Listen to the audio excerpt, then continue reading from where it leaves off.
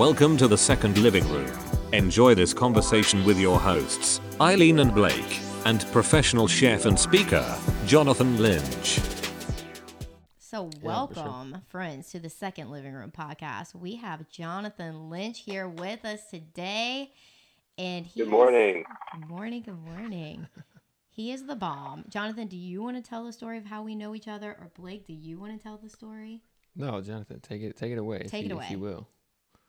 I'll be happy to take it away. Well, first of all, good morning to you guys. Thank you for having me here. Honored.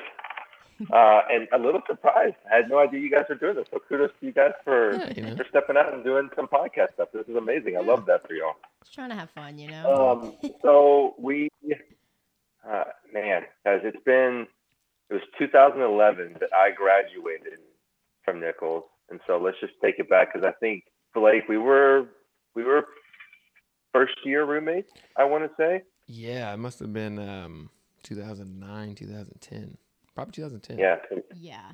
So let's take it back. So over a decade ago. Yeah. Over a decade. That's crazy. Blake and I got placed randomly, I want to say, and being roommates together because we opted for open style. I didn't have anybody that. The connection. Was moving down there with, and we were in the dorms, and we just got placed together. And that's what started me and Blake's relationship. It was a very, very quiet relationship. It wasn't any drama that happened between us. There wasn't any really excitement. It was just we kind of existed, and we went about our days. And what were you studying at the time? I was in psychology. Okay, so see, you were already trying to figure me out. That's what it was. Back then, and still a lot today. Like I'm not a huge talker, speaker. I'm not out of my body in any kind of way. I don't fill up a room in any way. And that's something that I admired about you a lot. I remember the first dorms that I lived in. It was on the other side of Nichols. I forgot what they were called. But you used to work behind the desk over there, I think. And I remember that because back then I was super shy, and I still am pretty shy, but I didn't talk to anybody, especially if I didn't know you. Even if I knew you, I might just give you a smile or something. But I would walk into the dorms and you were there. You didn't know who I was or anything. And every time, and I'm sure you did this with everybody, but it was just overly welcoming. Hey, what's up? Good morning or whatever it was. And that to me was the craziest thing on earth because I was I can't even imagine acknowledging somebody that I don't know and then doing so with the most kindness on earth. Right. So you had a very big impression on me before I even knew you. Right. I feel that way about Johnathan too. He had a huge impression on everybody. He was Mr. Nichols, omnipresent, because I feel every memory I have from Nichols, the first memory, it was the first time I was ever on campus, partying with people or hanging out with people. There was Johnathan. He was singing "Come On, Eileen," taking pictures of me, and I was who is this guy? This huge energy, and everywhere I went, it was Johnathan. And then Blake and I started dating, and you walk into the dorm room. I'm oh, you're Johnathan again. He's just popping up everywhere. Why can't I seem to get away from this person? But that was my goal all along, guys. I wanted to make sure that y'all were in the same place at the same time, so I could have all my energy just focused directly into you. And here we are, a decade later. And what do you know? We are. And you guys are parents now? Yeah. What's up? You guys are parents now. Yeah, we are. Baby girl. We did some math, me plus her. We created a whole new person. It's nuts. You got it. I love that. Yeah. I love that. Yeah, it's crazy. It's crazy to think that about where I was in that state of my life and where you guys were, both separately and then together, and then the friends that we both had, and just it's a lesson in do things that you're unsure about. Oh, man, just do things you're unsure about. I don't know this person I'm living with them. Might work out bad or might not work out, but look, in this case, it worked out great. You gotta step into those opportunities. Yeah. So again, pleasure being here. Yes. Love that we're still in contact with each other, and really looking forward to the chat. Yeah, dude. 1,000%. I love that, right? And that's why we wanted you on the podcast, because you're living a different life. You're not living the normal life. So Johnathan is living in a van right now, right? That you've built. Correct. Go back, tell us the story. So I'm sure we'll get into it a little bit more, but I've been in the van. At the end of this year, it'll be about a year and a half. I moved into it full time, with me and my two dogs, Champ and Indy, two little pit mixers.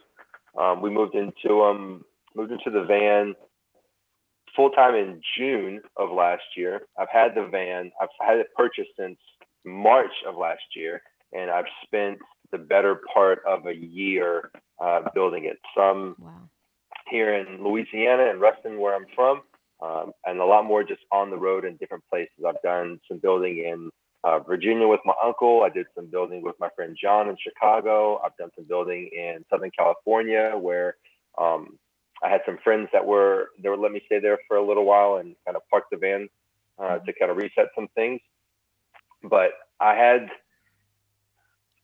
so I've been a chef for the past 10 years. And when COVID came around, just like with a lot of people's stories, when COVID came around, everything that was in the back of my mind came up to the front, because I didn't have work to focus on. I didn't have employees to focus on. I didn't have inventory to focus on. All my focus was just on here and now. And up until that point, I hadn't really done any work on the here and now. It was always what was coming next, or, oh, I'll get to that later, or I got time to do this tomorrow. And when COVID came around, and I was spending, thankfully I wasn't laid off, but I took on the responsibility of having a restaurant so we could keep it going. To pat myself on the back, that was just the reality as an executive chef. One second, when you don't have the staff to take on. It cut out a little cut bit out- yeah, a second ago. sorry. I don't know if One you. second. That's why where were we at? You were saying you were taking on the responsibility with COVID. Got it. So when COVID came around, as an executive chef, you have to take on the responsibilities of the crew that you may or may not have sometimes. And when everybody got furloughed or got laid off or chose to go somewhere else, it was me in the kitchen. That's it. It was me and our director of operations running the front end of the operation. And that goes from cooking to ordering to prepping. And again, thankful that I had a job, but just more responsibilities come on. And I would get done with work, and I'd come back, and all these other things would come to the front of my mind about things that I've always wanted to do, or finances that were backed up, or how long is COVID going to last? Just a lot of uncertainty around that time. And I made a decision. I'd kind of been going with it back and forth for a little bit, but I made a decision that it was going to be in my best interest for myself, and I think for the business, because if you're not aligned with what the business is trying to do, you're also doing the business a disservice. Whether you like it or not, there's still a disservice being done on both ends. So I made the decision that I was going to step away from the restaurant, and that I had seen my friend Kevin, shout out to Kevin, who had just built a van of his own. And I'd always known about this type of nomadic living. I did it much, much longer ago when I toured around in a van. We lived in a 15-passenger van, just on the seats. Like, we didn't build anything. We just lived on the seats. So we went from house to house and played show to show. So I already knew that I had a thirst for being in different places and meeting different people and having new experiences. That was something that I could really tap into, and I thought that I thrived in. And so this idea of building something in a van wasn't really anything that I had thought of for myself, but I'd seen a lot of other people do it. So when I started to see that, I know somebody that did it, he's doing it now, I can do this as well. I'm seeing 17, 18, 19, 20-year-olds building out vans all on their own just by watching YouTube. And my ego kicked in. I said, well, if you can do it, I'm going to do it. And so fast forward to now. I mean, again, been in it for a year and a half now. I've done about 80% of the work, but I've had help along the way in envisioning and how to do these things. So whether it was YouTube, whether it was my uncle helping me with the electric system, whether it was my buddy John helping with carpentry stuff, whether it was my Aunt Libby helping me put up a ceiling, whether it was my buddies Will and Daniel helping me move things around from place to place, I have had help, but it is a self-build. No one else did this for me. So it was a project and a huge learning curve, and just learning what things are, because up until that point, I thought you cut things with a saw. Like, that's the name, a saw. Just like somebody might think of, it's just a knife. Didn't know anything about carpentry, really still don't. Nothing about electronics, nothing about plumbing. So it's a big learning curve, but also exciting because up until that point, I had been in a field where I knew a whole lot more, and it was much more comfortable for me to step into a kitchen. It was much more comfortable for me to talk about food.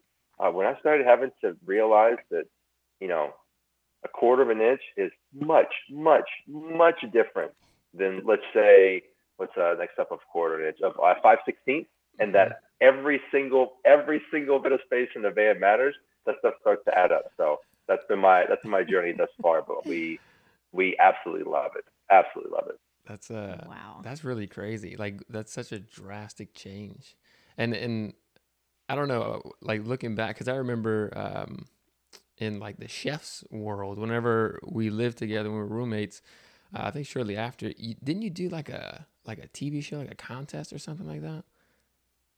I did a contest. Your memory serves you correct. Yeah. I did a contest called the Almost Famous Chef Competition. Yeah. And what it was basically was a competition put on by San Pellegrino, where students at schools could submit a signature dish. They could compete within the levels of their local schools, and then advance to a regional competition, and then ultimately taking them to a nationwide competition that happened in, I think it's called,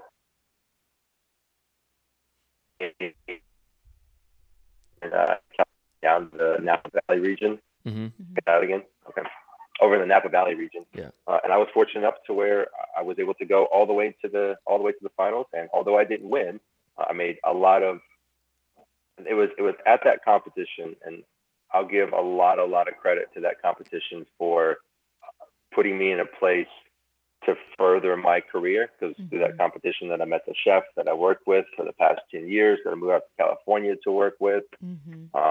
It was an eye-opening experience in communication and food production, and what else could be out there, because up until that point I'd just been cooking in Louisiana, and you get to see what other students do at other schools and admire what they do. At the time, you're a little jealous because you're like, well, I got to learn how to do that. Yeah. But as we grow up and we learn that these things don't matter. So right, yeah, right. I brought that up because the change from I'm assuming like a relatively stable career and profession and situation to society like, accepts it. Yeah, like I'm wondering about that too. Yeah, like, well, to like a completely different thing, and then the like bravery the of whole it. yeah the whole time I've known you, just also stepping out and doing a competition like that, and not only that, like I think didn't you win some award in that in terms of like the most likable or something like that in that competition? Well, of course he did. Yeah.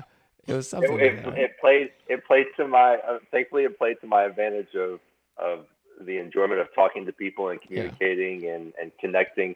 The joke that I said is that people really didn't like my food, but they really enjoyed talking to me. So I was awarded the fan favorite. It was the first time that the competition had taken things digital to where people could watch and stream it online.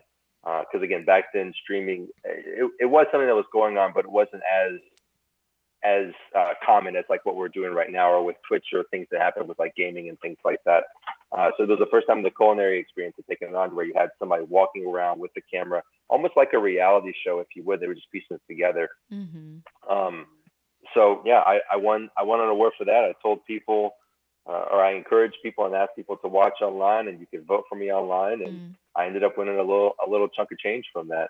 That I have no idea where it's gone now, but it was done at the time. It was the first time I got one of those huge checks. I didn't even think those things really existed, and I got one and I held it in my hands. It might be wandering around and stuff somewhere, but and what was funny about it was that the person that was hosting the event, his name's Fabio Viviani. He was on Top Chef many years ago, and I was a chef that I ended up working for. So shout out to Fabio if you're gonna watch this.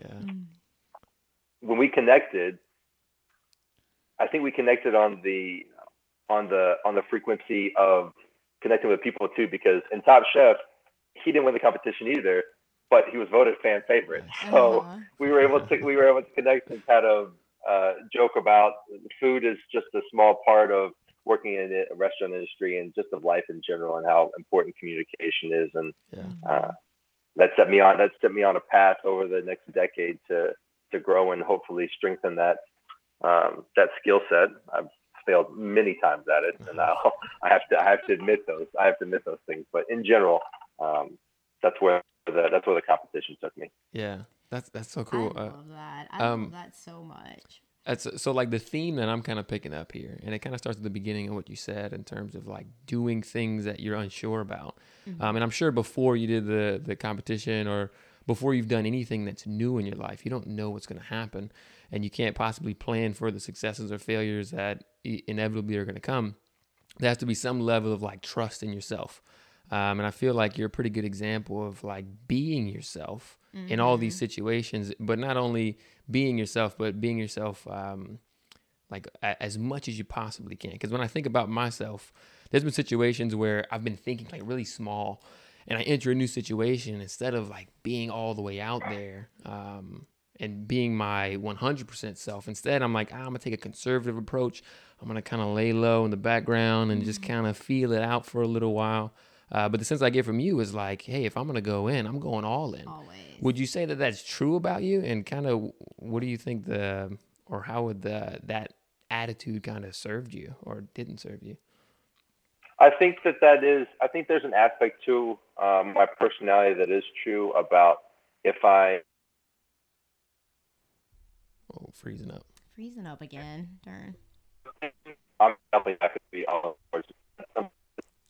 That's something that I'm having to work on crafting. But if there's something, whether it's working out, whether it's food, whether it's being around my family, whether it's playing with my dog, those type of things, I'm all in for. And I try to give as much energy to it as possible. So looking back on that competition, I saw it. I mean, there was probably a sense of, not probably, it was definitely a sense of ego to it, because when you're growing up, I mean, acceptance is huge, especially if you're someone that's seeking it and trying to validate yourself through it. I'm a middle child. So if people want to believe the middle child syndrome about, like, I thought my older brother and younger brother were always pitted against me, and I was the one in the middle. I didn't really connect in school with teachers because I would always ask why. I didn't want to really tap into authority, if you will. So there's always been a sense in my personality of when I was younger, and looking back on it now as an adult, of needing validation and not knowing that I could validate myself just by doing.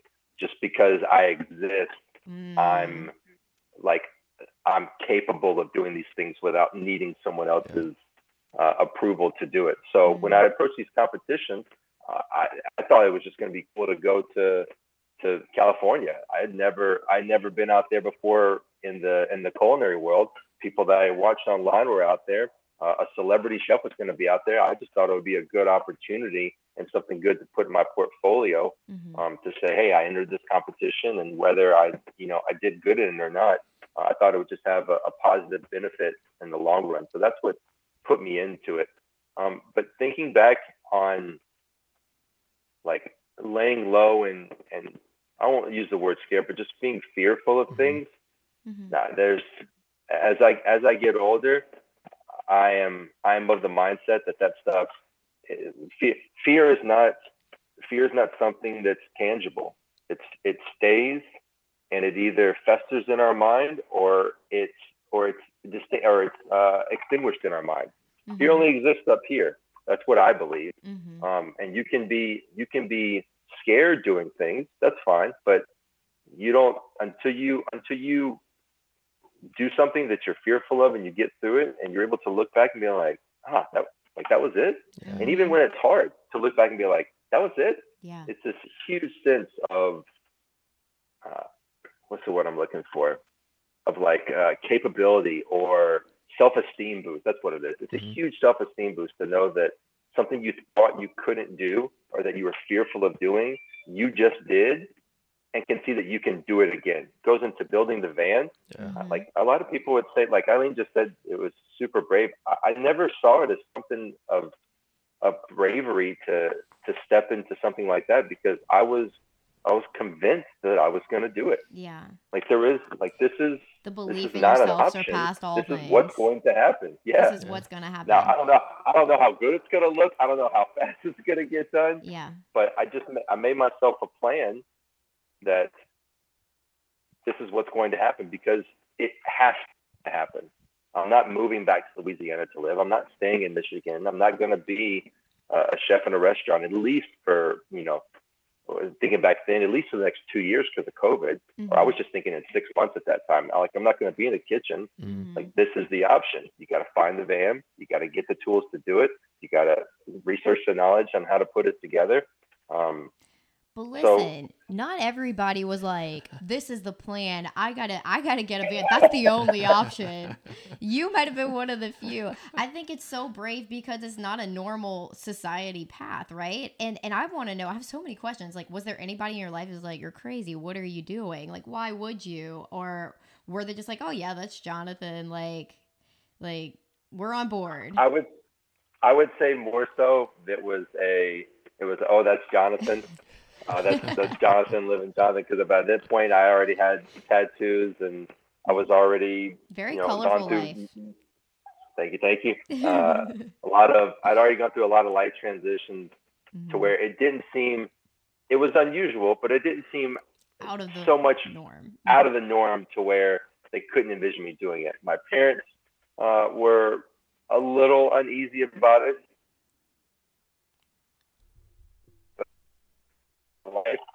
That's just because I'm a son and I have idea what's for me, and I know what I think is best for me in the middle on where those things happen. So I honestly didn't get anything crazy about, oh my gosh, you're going to go do this. It was honestly the opposite. It was, I've always wanted to do that, or oh, you're living my dream, or like what you're saying, like, oh, you're so brave to do it. Yeah. Mm-hmm. And again, I'm of the mindset that if I'm doing it, like anybody can do it. It's just a matter of will. It's a matter of will, and if you just want to do something. Mm-hmm. I gotcha. I love that. That's beautiful, so valuable, and we admire it, and we feel like we are called to live a purposeful life and really, walk through the fear. And I want to talk about mindset, and I have like screenshotted here one of your stories because I love looking at your stories and what you say, and so you posted this, and maybe you can just talk about what you meant by it or go deeper with it. It says, almost everything will work again if you leave it unplugged for a few minutes, including yourself. I picked up, I've been listening to a podcast by a person named Sean Croxton. It's called Quote of the Day. And what Sean does, essentially, he's got some other things and other avenues that he does interviews, but he's been doing podcasts and I think radio-esque type stuff for quite some time. And he hosts this podcast where he takes motivational speakers, money mindset speakers, spiritual leaders, just people who speak. And he takes their clips from either YouTube, where he has talks sent into him, seminars, masterminds, whatever may have you. And I just started to listen to what a lot of people were saying. And they were saying a lot of the same kind of stuff in the space. And I forget where I got that from, the person specifically. But the idea was that you can't be on the go all the time. Mm-hmm. There's going to come a time where you're going to need to pull yourself back. You're going to need to reset, and you're going to need to go forward or reset and continue doing what you're doing. Doesn't mean you stop. Mm-hmm. Just means you pause, you take a break. And that pause, a break can look like a week to some people, can look like a year to some people, can look like 2 minutes to some people. But it's the idea of, something's not working. Well, what's the first thing that we do? We shut it off, we reset it, we unplug it, we let it sit for a while, and then we plug it back in. And usually something's going to come on, something's going to click, something's going to reset, and you can start to do the detailed work. If your headphones aren't working, what do? Just let it die out, let it reset itself, and then plug it back in. I found for myself that I'll go really, really hard at something at the beginning. I'm an excellent person at starting things. Mm-hmm. Come midway, if I'm not super excited about it, I'll start to die off. I'll start to give myself ways to slip out. I'll start to listen to my mind about excuses of why I can't do things. And rather than just stopping or pausing, I would stop and I would procrastinate up until some point to where I would convince myself that, oh, I'm not doing this because either I don't want to or I can't. And with unplugging, it's just sitting. It's resetting. It's maybe breathing. It's maybe talking. It's maybe reading. But just to take a moment for yourself to realize that you aren't broken. You don't need repair. You just need a little bit of rest. You need time to refocus yourself on why you're doing these things, what excites you about these things, where you're going to be when you do these types of things. So that was the angle that I went from when I thought about just unplugging, because we don't think of ourselves as circuit systems, but there's a lot of electricity and a lot of static running through. So if it's working for our machines, like, why can't it work for us? Yeah. 1,000%. That's awesome. I see it all the time with people who are just running themselves like on E, just because they never stop. It's just going. I mean, we all kind of fall victim to that to some extent. I do feel it's almost like kind of like an addiction to the nonstop, an addiction to the busyness. Like, how do you even get to the point where it's like, I understand that I am not my mind, and that my mind is like being addicted to this like constant go. And we have so much resistance towards unplugging, like now when I unplug, it feels good. I love it. I love to unplug every day, but it used to be so hard for me to stop and breathe like for 5 minutes, honestly. So how do you understand that that's valuable, and how do you even like get there to break that addiction? Oh, we're breaking up a little bit. No. All good. I'll wait. Oh, we're good. We're good on it now? Yeah. The simple answer, and I think the easiest one to understand is you just do it. Yeah. Now, let's break it down a little bit, because that's a lot easier said than done, as I just showed. You do that by scheduling times for yourself, by saying just how we say, at this time I need to be at this place, and we'll take it in y'all's realm. I need to drop off the kid, or we need to do this with our child at this time. They go to bed at this time every single night. It becomes a routine. You have to set some sort of routine. You have to set some sort of guidelines for yourself. And again, I knew this when I was in the kitchen. I was taught this way back when, but I don't think I truly took the time to realize how beneficial it is, until I just said, like, something's not working. It might not even be, there's something that's in me that may not even be off per se, but I know that something can be better. I know that I can tweak something to make it better. And that was just structuring time to say, when I'm not going to do something, I'm not doing anything. And I'm not going to change it just because a notification comes up, or because I see something that's flashy, or because my favorite show's on. Like, no, this is what it is. And it's kind of hard in the beginning. Yeah, because it's new. Everything that we try new is hard in the beginning. You want to shoot a basketball, you're going to miss it. Like, something because it's new shouldn't be, I would encourage people to think that it's, just because it's new doesn't mean it's not going to be difficult. Of course it's going to be difficult. That's where you find the value in what you're doing, is the work that you're putting into it, and knowing that something that I didn't think that I can do, again, I'm doing, and I'm making it look a lot easier than what it could be. So just to take it a little bit deeper in for your listeners about unplugging and stopping, there is a difference between pausing and quitting. Pausing is, because I'm definitely the person that is go. I don't want to stop at times. But I know that I will be better for it if I, that could look like not staying up as late. That could be saying I need to be in bed by a certain time because I want to wake up. That could be, non-negotiable workout in the morning, or stretching, or yoga, or meditation. Just finding some place where you can have within your day of go, to set yourself up for a positive go instead of a mindless go. That's the difference.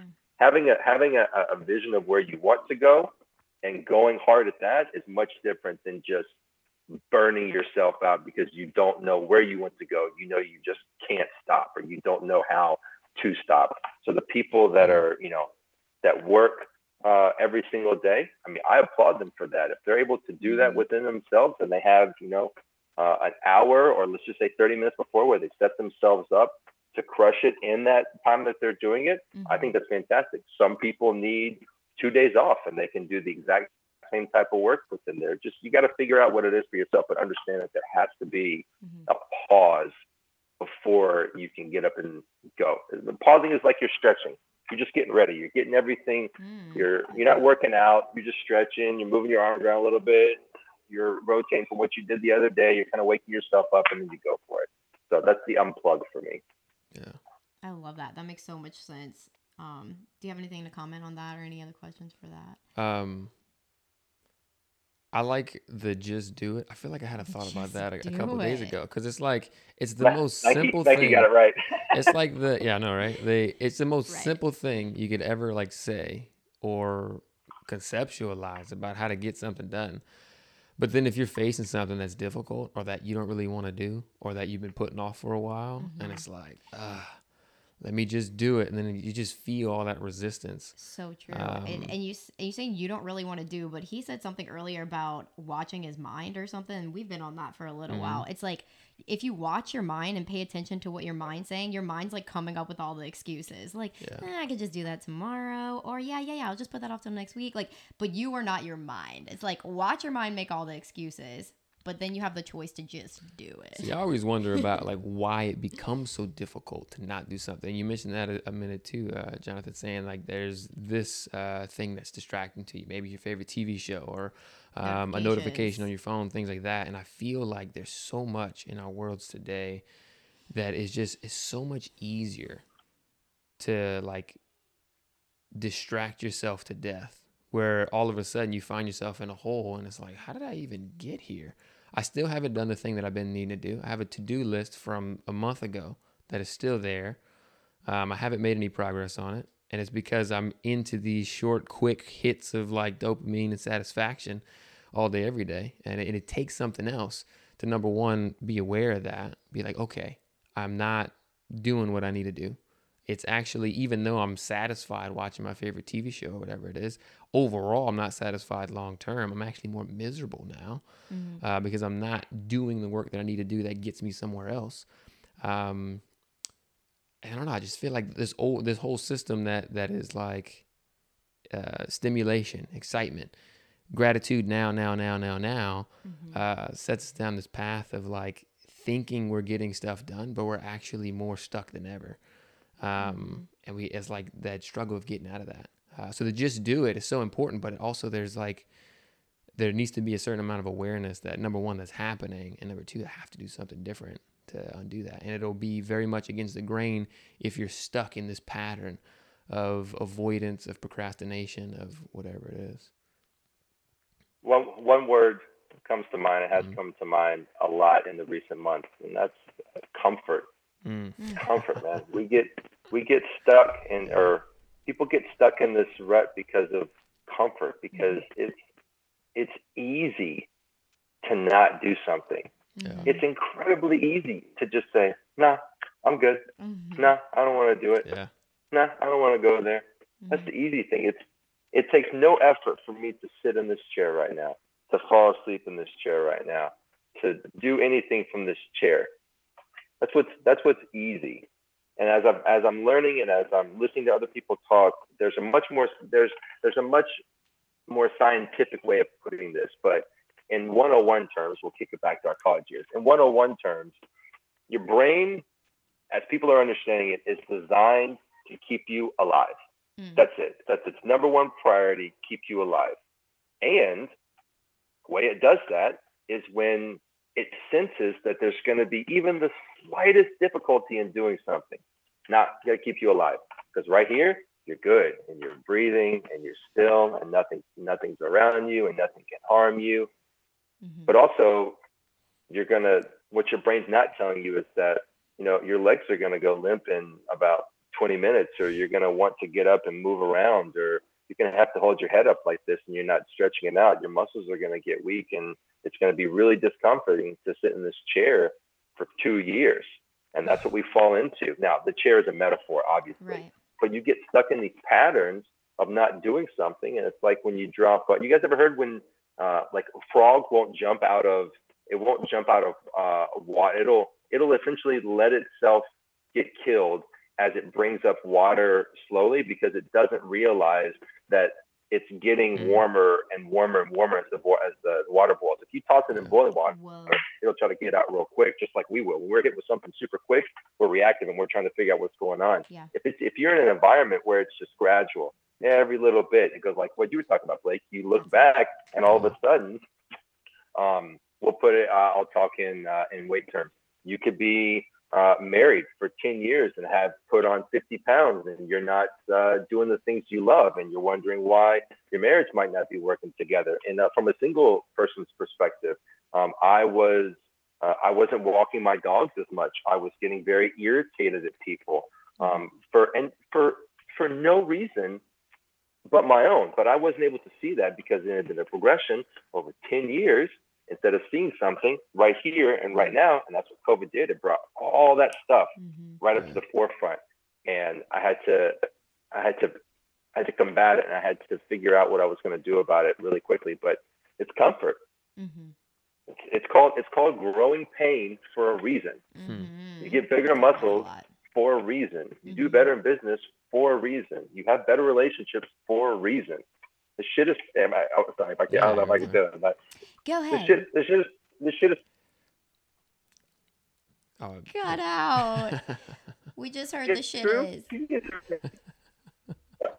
Jonathan. We should screenshot it like that. Shit's painful, but if anyone is sitting here listening to this right now, just understand that every single thing that you have been through, and you're still here.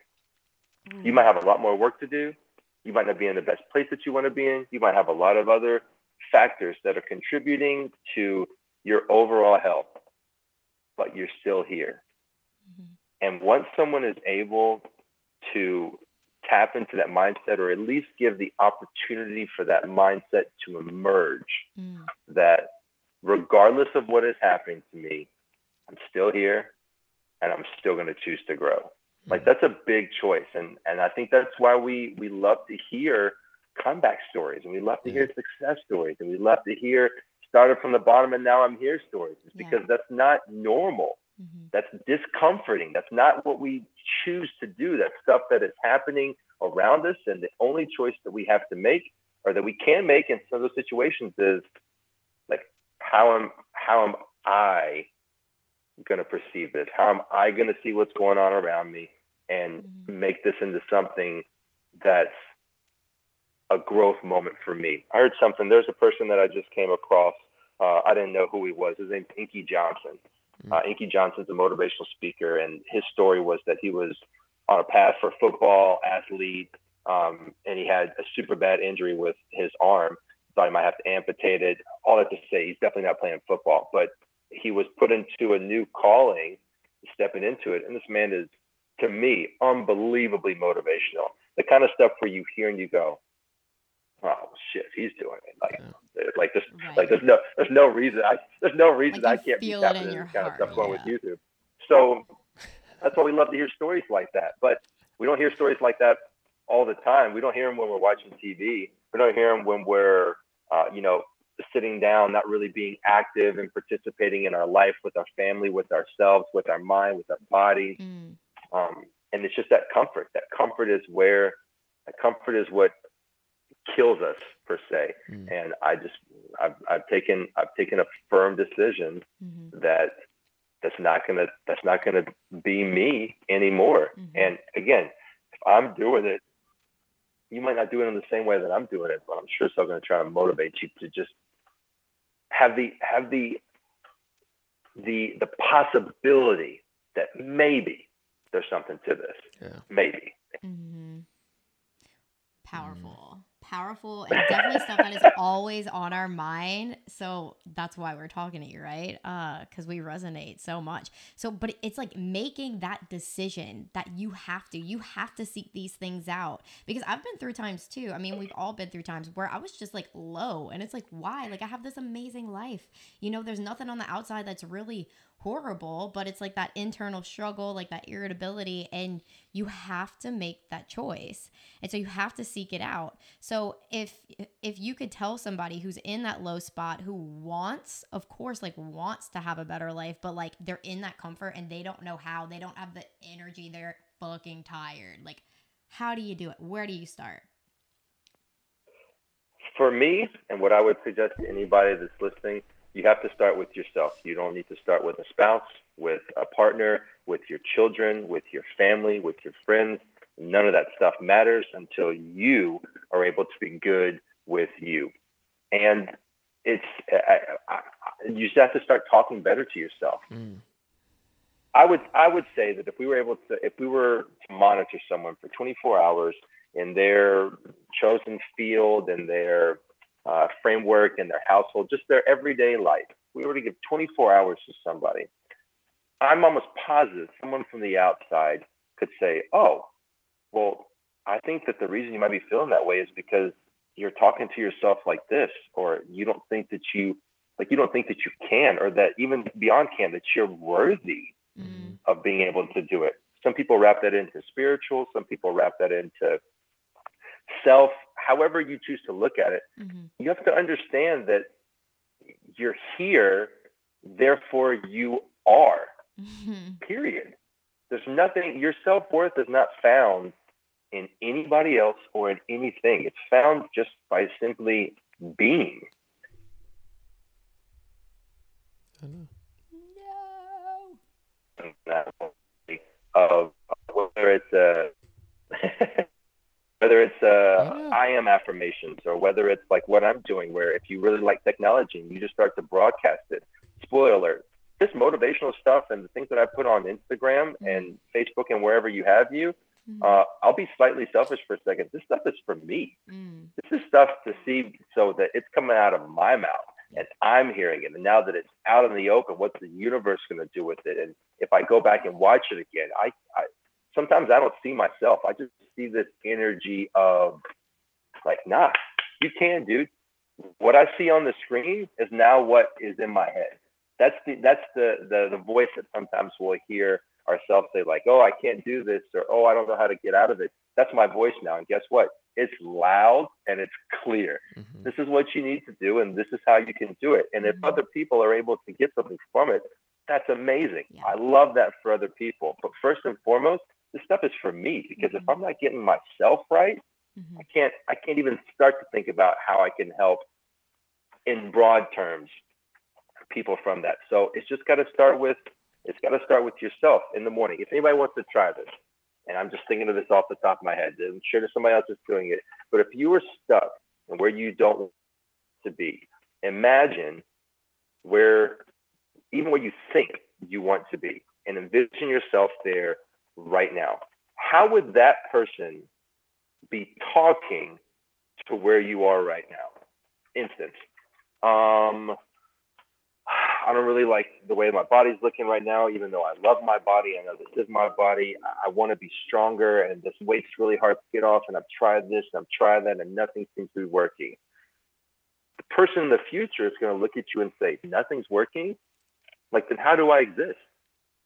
How am I able to talk to you right now and tell you that by working on your back and working on your upper back and strengthening your legs, that you're going to be able to walk more, which means you're going to be able to play with your kids more, which means you're going to be able to go to the grocery store and not be in a ride around cart, and you're able to see people and talk to people and help people get things down. And like all this opportunity just starts to open up when you start to envision where you want to be as if you're already there, and have that person be the person in your mind that's speaking back to you, because it's no longer where I don't know where to go.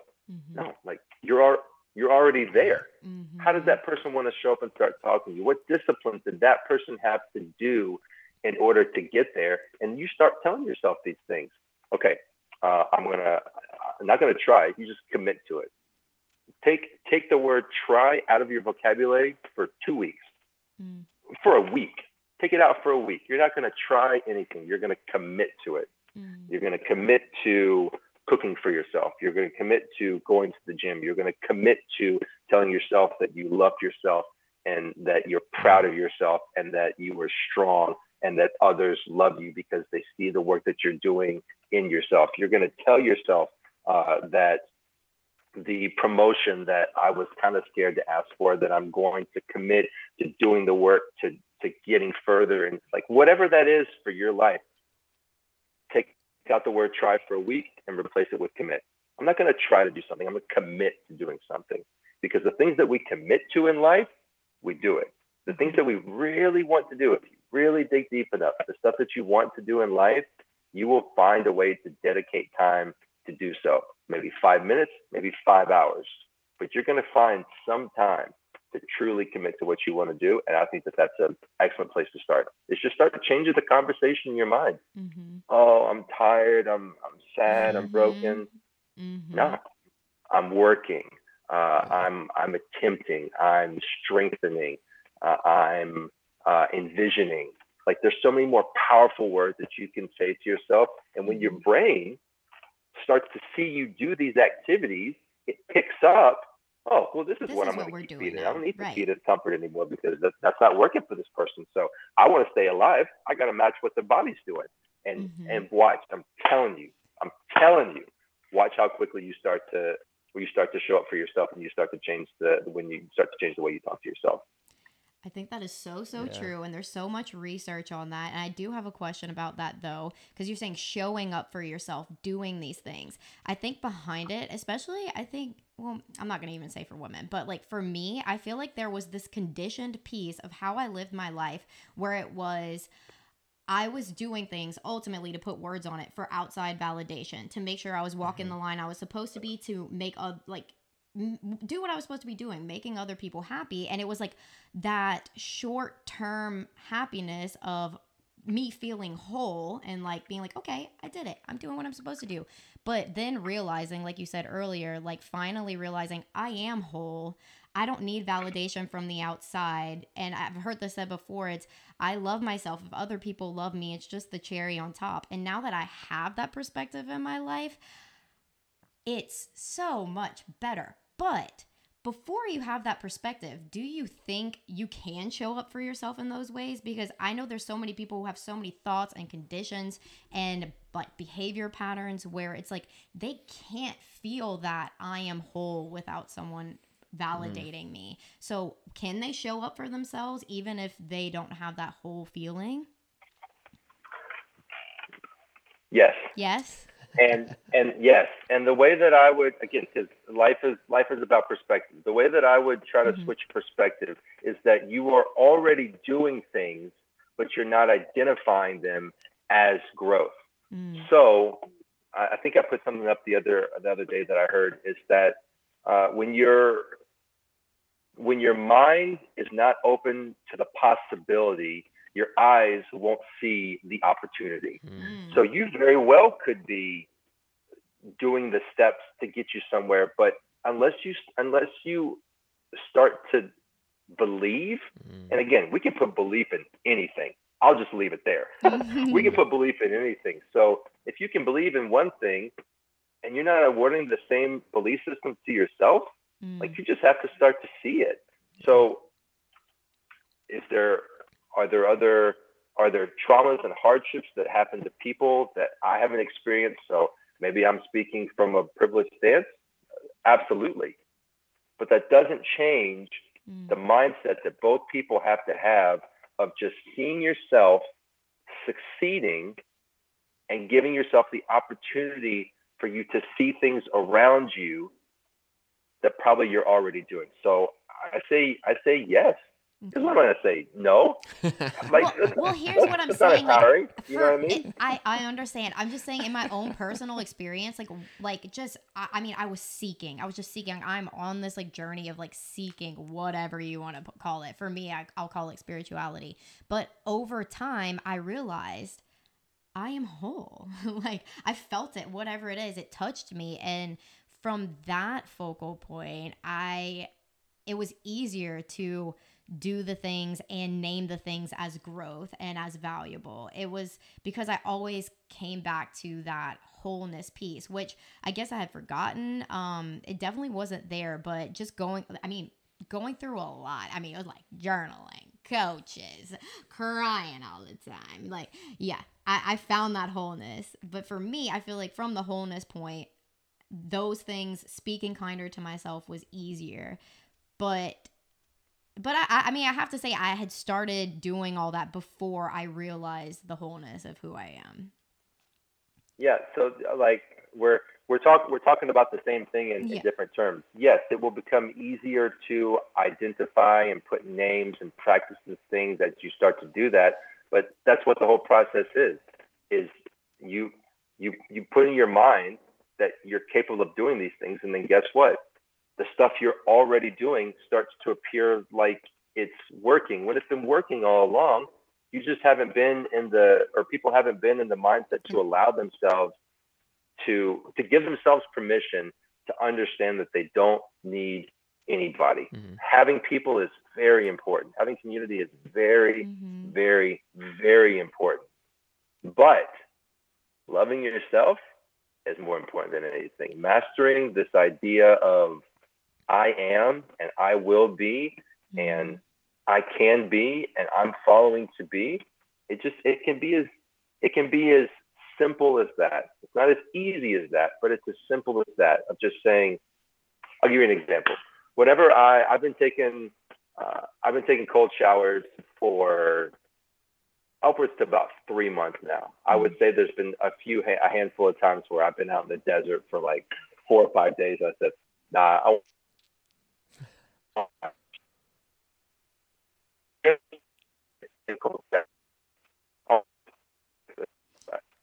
Cut out. Wait, yeah. Cold showers in the desert. Yeah. Hold on 1 second. I'll wait for you. Last thing we heard was. Yeah, so going to the cold showers, I will tell myself out loud right before I'm about to get in the shower. I say, this water doesn't control me. I control it, and we step into our greatness in 3, 2, 1. And that initial just shock, just kind of it's there. But what I found is that I get very comfortable in just being in slight discomfort of what a normal situation would be. Cold water, I want to get out. I don't want to be here. Mm-hmm. Nah, just sit with it for a while. Just understand how it makes your body feel. And when I get out, I'm starting to warm up as opposed to cooling back down and being even colder because I was super, super hot. And now I'm stepping into an environment and kind of goes, that's just one small way of just talking to yourself. Mm-hmm. Does it sound silly? Yeah, maybe. But I'll tell you what, I think that I'm a better person for it. And if that's not the goal, or if I'm not excited about just moving forward, like, what do I care if someone else thinks that it's silly? Yeah, it might be, but guess what? It's getting me some really good results. It's brought me here, been able to share with other people. It's keeping me on a track of what I'm going right now. So there's got to be something to that. So we can all say in different ways of how we need to go about it and how we do it, but it's got to start with, you got to come back to yourself and understand that you are because you exist, period.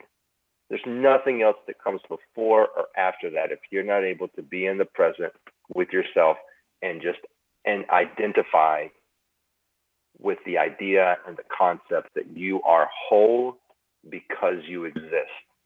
And when you start there, it's a lot easier to build up than waiting on someone else to show up for you or thinking how someone else is going to think about you. That's what I found, at least. Yeah. Yes. That's really good. So really good. We step into our greatness. Yeah. So good. You know how good that sounds? Who doesn't want to step into greatness? Maybe not like this, but like, I want to step into greatness. Yeah. Yes. Wanting and doing. You just do it. You just get up and you do it. You do it. Nike. There's a person. I can't remember her name off the top of my head. She did a viral. She gave a viral story. It was either on Instagram or TikTok about how her date bought her 100 tacos one time from Taco Bell, and I can't think of her name right now. But she was in this place of just being fearful of how things go, and then this video went super viral, and she started getting a lot of comments about, "Oh my gosh, I love your story. I want to help you do more." And all that to say, she just started saying, "You just do it scared. You just do it with hope. You just do it out of fear. You just do it just do it is in there, and then you can attach whatever emotion you have to afterwards. That comes after. Just do it is where you start. Mm-hmm. I don't know how I'm going to do it. I don't know where I'm going to do it. I'm just going to do it. I just am, because it's short, it's simple, but you have to be able to understand that the do comes first, and then everything else, your emotions, your fears, your happiness, on the plus side, your excitement, all that stuff comes afterwards. Do is the only way you get to this other stuff. Mm-hmm.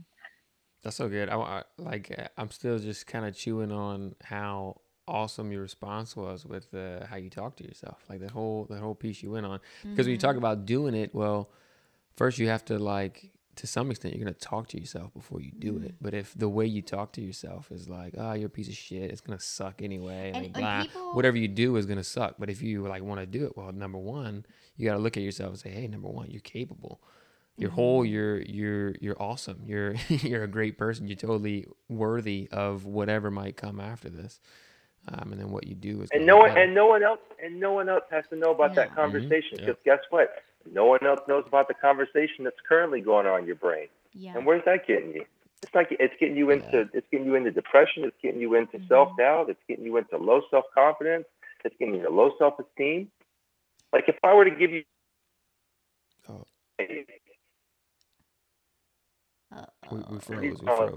I'd like to think that someone else would choose these things.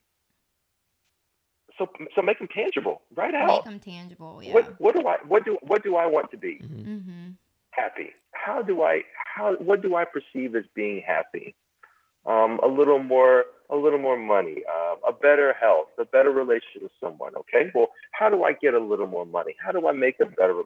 You just start to break it down, and at the end of the day, guess what? It's all going to come back to you in some way, shape, or form. All this shit is going to come back to you, and if you can have the courage to step into yourself, metaphorically speaking, and start talking to yourself better, you see where talking bad to yourself is getting you. You see where other people talking bad to yourself is getting you. We'll switch it up. Yeah. And if it doesn't work, you have nothing to lose, because you're already there. Right, because you're already right where you are, so you have nothing to lose. These concepts when we break them down, just like many things, when we see this huge vision of, oh my gosh, it's going to take all of this work to get to where I want to be, and I don't know if I can do it. I'm gonna be comfortable, and I'm gonna tap out. Or I'm going to accept pain, and I'm going to tap out. I'm going to accept neglect and rejection and tap out. And again, just so everyone is listening, if the first place you come in, we're talking in generalities. I know there's a lot of things in life that make it much, much, much harder. But it doesn't make it impossible. Like we said before, usually those people that come up from what we thought was impossible inspire us the most. Make us cry the most, make us happy the most, and we're able to reflect and go, "Ah, shit, I can do this." Yeah. So even from the lowest points, which people will show us when they aren't born with arms or legs. Yep. And you're telling me that you're still finding validation in life? Come on, come on. You can do this. You can do it. There's no question about it. So yeah, start to write things down. the importance of speaking things out loud. You know, I've heard some people say that, oh, well, I'm like, what's different than saying it in my mind versus writing it down? Exactly what we're talking about. When it gets in your mind, it gets mixed up with a lot of other things. Again, your mind is here to keep you alive. It's not here to push you. You have to push yourself. So when you put it on paper, you take it from here and you put it into something you see, something you can touch, something you can speak, something you can feel, something you can show others if you want to, that this is what I'm doing and you can do it too. You put things in tangible sense and you start to make a lot better or a lot more positive decisions when something is looking at you right in the face. Writing down, I am loving, I am loved, I am worthy, I am worth accomplishment. You start putting that stuff, and then that's what gets stuck in your brain. That's what you start feeding back to yourself. Regurgitate, spit all this shit that's out of your, like, get it out. I'm doing stuff in my van right now, and I've just been carrying stuff, just stuff that I haven't been willing to let go of because I thought I may use it one day. And although I very well may use it one day, I'm not using it right now. And it's creating a block in my mind to get other things because of the space that it's currently taking up of, or when do I have to sell it, or how long do I have to do it? Oh, I have to move this around again. Oh, this is a lot. I don't have any room in my van. When I could say, let it go. Just crazy talk. Just let it go. You're not going to get any money from it. And maybe a way that I'm retraining my brain is that it's not what I'm getting out of it. What I end up getting out when I'm going to switch the topics a little bit, just going into mind talk. There's a lot of times that we think that we are owed something because we had to spend something on, we'll talk in money terms, just because I bought something, therefore someone else has to buy it from me because this is the worth that I put into it. But what if you switched that up and just, like, what if you found your payment in the smile on someone's face, or in the joy of not expecting something and getting it? Or what if that person is dealing with a lot of troubles and what you gave them is helping them, snap out of. Oh, got freeze. Man, I wonder what's going on. You.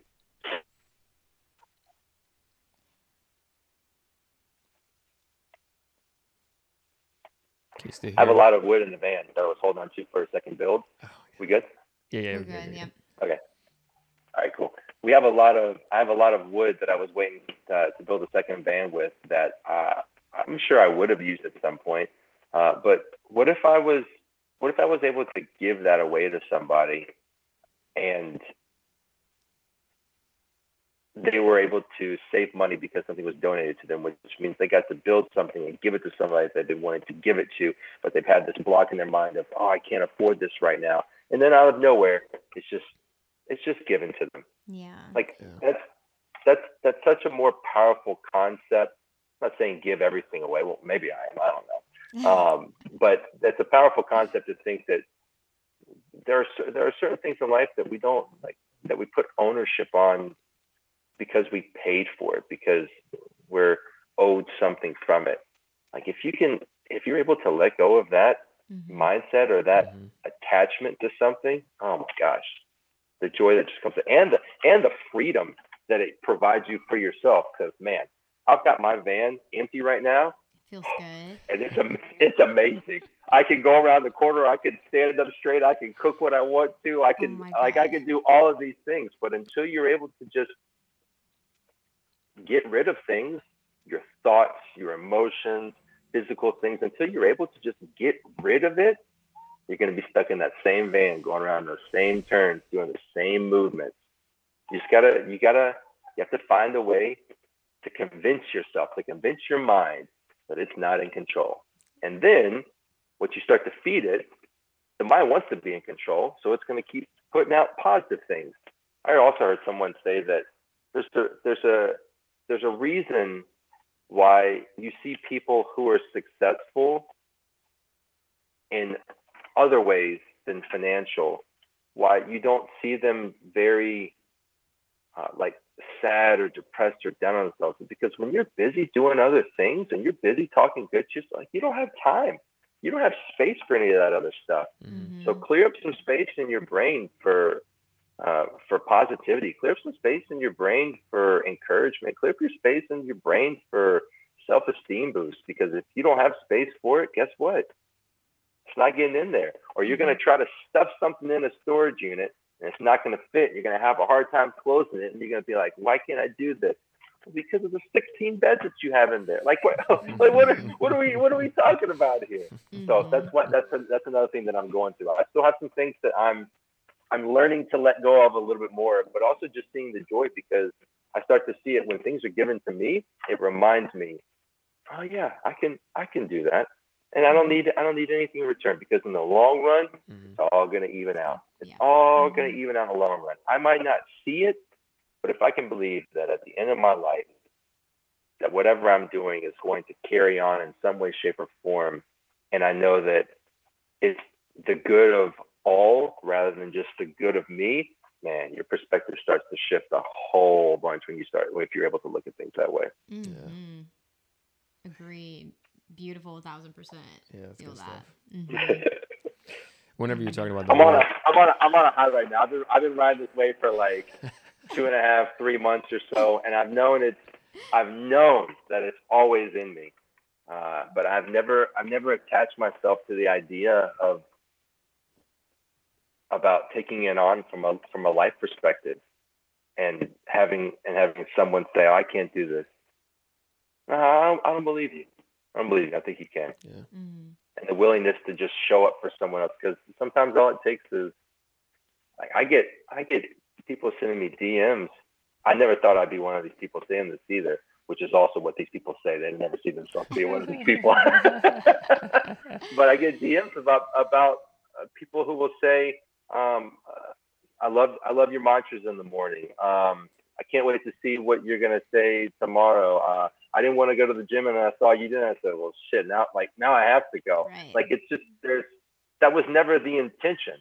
Yeah. The intention was for me to just start doing something for myself. You start working on yourself. Guess what? It ripples. You not only start to see that in other people, but other people start to see. Oh, we froze.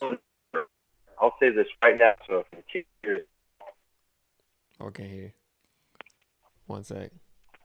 I know. Wait for it to come back. You got it. Hey, there we go. I think we're back. I'm gonna say this now. I'm gonna say it now, so we have it recording. You guys can pull this clip whenever you're doing your podcast in front of like 6,000 people, and you can bring it back. Oh, yeah. This is never about anyone else. Never.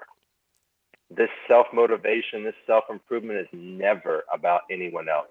But as a byproduct of doing it for yourself, more people will have an impact from it. It's just a natural progression. What you start doing to yourself, that's what you're going to start seeing in the world. You're being fearful of yourself. You're being scared of yourself. Guess what? You're going to see all that stuff in the world. Doesn't mean it doesn't exist. But when you start working on yourself, and you start pumping yourself up, and you start loving yourself, and you start telling yourself that you can do it, you're going to start to see other people that say, hey, I'm doing this now. I want to do this. I'm going to do this. Thank you for motivating me. Bro, I'm just motivating myself.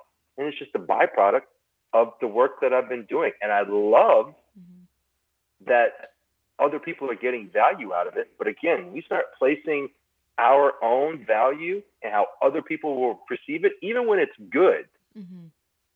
The downfall. Yeah. This will always be about myself, right, in the most humble and honoring way, and other people can get value out of it if they want, if they choose to. But for me, I'm always getting value. I hardly ever say never, but I'll say it this time. I'm never going back to the way I was doing things before. Ever. I don't know where the switch happened. I don't know what I flipped. I don't know what someone else flipped for me. I don't know what I saw, but I'm telling you, I'm never, ever going back the way I did things before. It's just, it's steady climbing. It's steady work. It's steady putting it in, let's go mentality. That's awesome. So awesome. I got a question for you. Do you have like a future plan, a future vision for yourself? Or is it just like day to day, whatever happens? It's a little bit of both. I have yes. the broad future plan is, in one word, growth. Mm-hmm. That's the future plan. And that's going to change from day to day. That's going to change from year to year, from decade to decade. But the idea, the end goal is just growing. How can I be something a little bit better than what I was yesterday? How can I talk to someone a little bit kinder? How can I try to find forgiveness a little bit more? How can I strengthen my body a little bit more? How can I give a little bit more? This idea is, if I'm here, I can still give a little more. I can still get one more rep in. That's the big life broadcast, if you will. In the next year, you guys are now the fifth. You're the fifth person, actually the first couple. So I'll start a new category. You guys are the first couple that I've told this to, and so your listeners will get to hear it. I'm going to speak. I'm going to take my own advice and speak like I'm already there. Come this time next year, I will have spoken at a conference of 1,000 people or more. And I can already see myself there. I can already envision it. I'm going to align myself with people that are putting on seminars, that are putting on retreats, that want speaking events, that host podcasts. Like, I'm just going to start doing. And I'm not going to worry about how it's going to happen, because I believe that as I commit to doing, those things will start to present themselves to me. Or, again, going back to what I said, I'll start to see those opportunities rather than them being in plain sight and think like, oh, well, that's just nothing. I just met that person. Everything we come into is an opportunity if we choose to see it that way. We choose to see it for growth. So that's one big thing that I'm aiming for. And I've never been a boss of my own, and I hope that within let me change it again. Within a year, I will have my own business doing something in the food motivation, not really self-help, but I'll just say inspiration or motivational space of just telling people that they can. And I'll probably incorporate food into it some way. I don't know if it'll be from a health perspective, but I've been largely. Oh, we frozen. Going on almost 2 years now. Hold on 1 second. I've been largely vegan. Okay. Sorry. Start back like 10 seconds ago. Yeah, like you were saying, you want food in it in some way. So it'll be incorporating food into it some way, whether that's me, making an ebook for people to purchase, or if that's hosting live cooking shows with people and I do them through Zoom, or whether it's taking in like a little bit of a health perspective and saying you can have X, Y, Z and blended in this sort of way to get this sort of optimization out of your body. Again, I don't know what it's like or what it looks like because I've never done it before. That doesn't mean that it's going to stop me from doing it. So those are two goals I would say that I'm aiming towards, but in the big sense, just growth. Yeah. Just growth. Self-growth, relationship growth, health growth, animal growth, just growth. That's awesome. Well, with those, keep us updated on how those things go, and if we can help in any way, we'll do it. I want to be at that conference. I'll be at that conference too. Y'all keep doing this podcast, and y'all can book me a year. I'll do it 9:30 a year from today. You come back and you see what it's gonna be. We probably won't be doing it on Skype. Skype might even be around a year. Who knows? We're bringing Skype back. Everybody who we interview, they're like, Skype? All right, yeah, sure. Yes, thank you for speaking your vision out to us and putting it out there and letting it ripple out. Yeah, I know that can be kind of scary to kind of bring it out to people. I don't know. My visions, I'm afraid to tell people sometimes, but that's really cool. So cool. That's just like an overall vision. I think that the things that you're really digging deep for in the goal or objective or whatever you want to call it category, I don't think you should tell those to anybody. Nobody. Because you don't need any other input on something that you believe you were going to achieve, or that you believe that you're speaking to yourself from. So, while I may say that I want to speak at a conference, I've written down some goals that nobody will ever see Mhm. because they're for me. But people are going to start to see the fruits of that labor, and I can mention small things along the way to kind of give hints at what it is. But keeping that, I think that's important. Keeping something just for yourself in a society where if you tell one person, someone else is gonna find out about it. I don't care who it is. Mhm. The only way to keep a secret is to not tell anyone. That's the way you keep a secret. The only way. The only So way. there are a lot of other things that'll come up in the long run, but those are just kind of some of the short-term goals that I'm excited about. I'm excited to step into and to hopefully continue to give the opportunity to inspire and motivate other people, because I am doing it for myself first. Do things for yourself first. Put your oxygen mask on first, and watch how quickly you can start to help other people. Yeah. So good. Good. It's been such an energetic, like honest, truthful interview. I've loved it so much. We will have to go get our baby from school, but Yeah. Well, thank you guys so much for having me. I'm just to put